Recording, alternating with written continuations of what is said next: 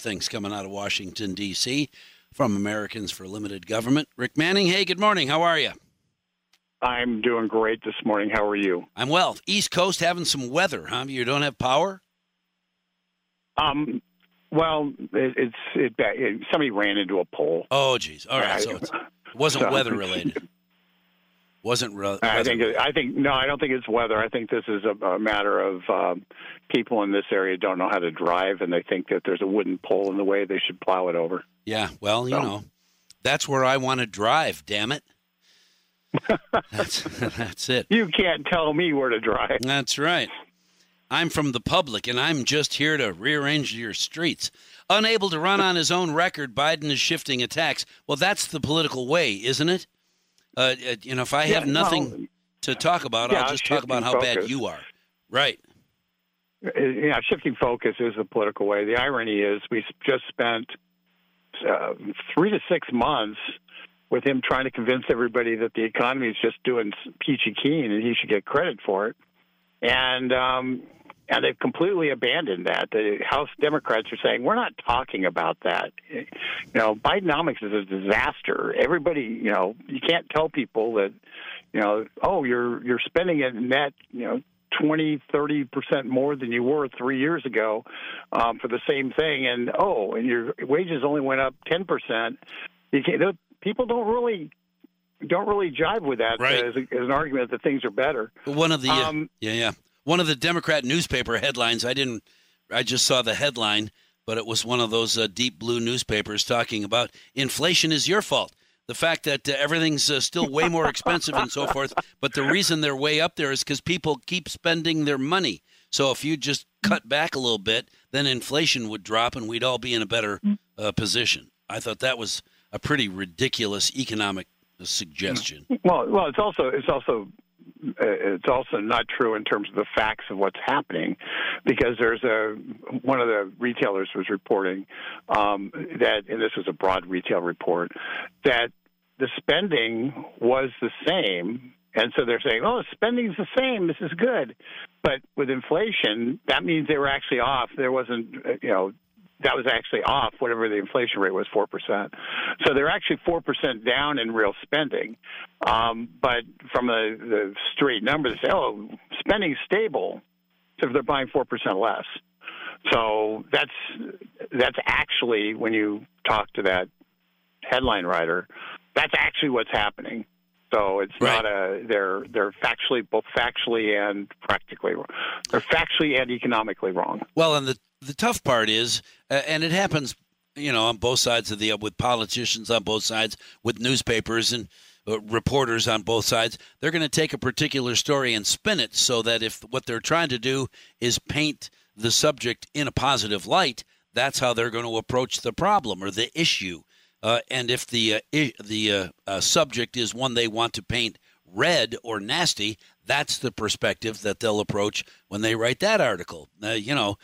Anything Trump is bad. Anything Biden is awesome, unless you're from the other side of the aisle, and then it's just the opposite. Well, measuring during the Trump presidency, Trump had like 94% negative press. Total when you aggregate. Right. And as a result, I can write positive Trump stuff on Daily Torch, my website, but if only, say, 50,000 people see it, hypothetically, and somebody sits there and goes on, puts it on the same story on the Washington Post, it's the opposite side, and 2 million people see that, that is the weighting, the equitable distribution isn't the same, and that's fine. That's competition, but the fact of the matter is, I can't recall a president in my lifetime. Well, maybe Obama. Joe Biden has gotten better press it's gotten probably a little less good press than Obama, but typically, when you look at the newsroom, the press room, 90% of the reporters in the press room who are there in the White House are on his side. They're rooting for him to succeed. Right. And they're going to cover up his mess. And so he complains about the 10% that ask hard questions, and that's so yeah, I get it. It's bad when people write bad things about you, but I mean, I've been doing politics for 40 years. I've yet to find a mainstream newspaper, so-called mainstream newspaper, that ever write what I wanted to write.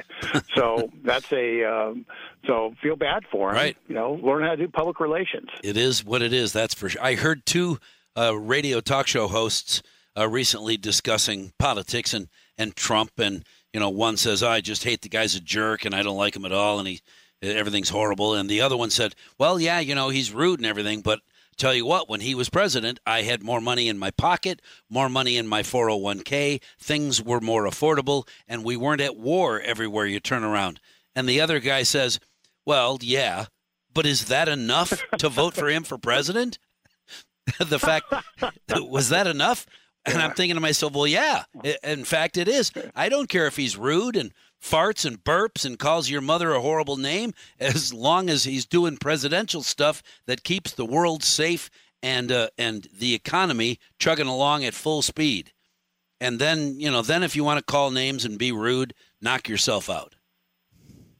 I wish we had the best of both worlds. Yeah, yikes. And he was a little less rude. But the fact of the matter is, I think only somebody with Donald Trump's temperament would put up with the stuff that he's had to put up with the last 7 years. Right. And, you have to be a fighter to do this. And ultimately, when I think about who I want to be president, I want somebody who's going to fight for the country. And, I hate to say this, but I've become convinced that Joe Biden's interests certainly aren't in alignment with my interests in terms of what the country should be doing. And when you learn, we facilitate lots of money going to Iran, and that gets spent for terrorist activities against Israel. Then we say we support Israel, but somehow he's not pushing Congress to get the Israeli package through. And he's squeezing Israel to not go forward and take Hamas out. Right. I mean, well, let's face it. It's hard to say that he's pro-Israel when, in fact, he's giving money to the opposition. He's giving money to the enemy, and he's pressuring Israel to do what the enemy wants them to do. Also, not willing to separate those bills. If you want to support the Iraqi war, celebrate Iraqis, that's fine. Then pull that money separate from the rest of the bill and vote on that. But the way it is now, of course, there's going to be opposition. And as always, of course, we're out of time before we're out of conversation. I'll call you back. I promise we'll do this. We'll continue this conversation, just, not right now.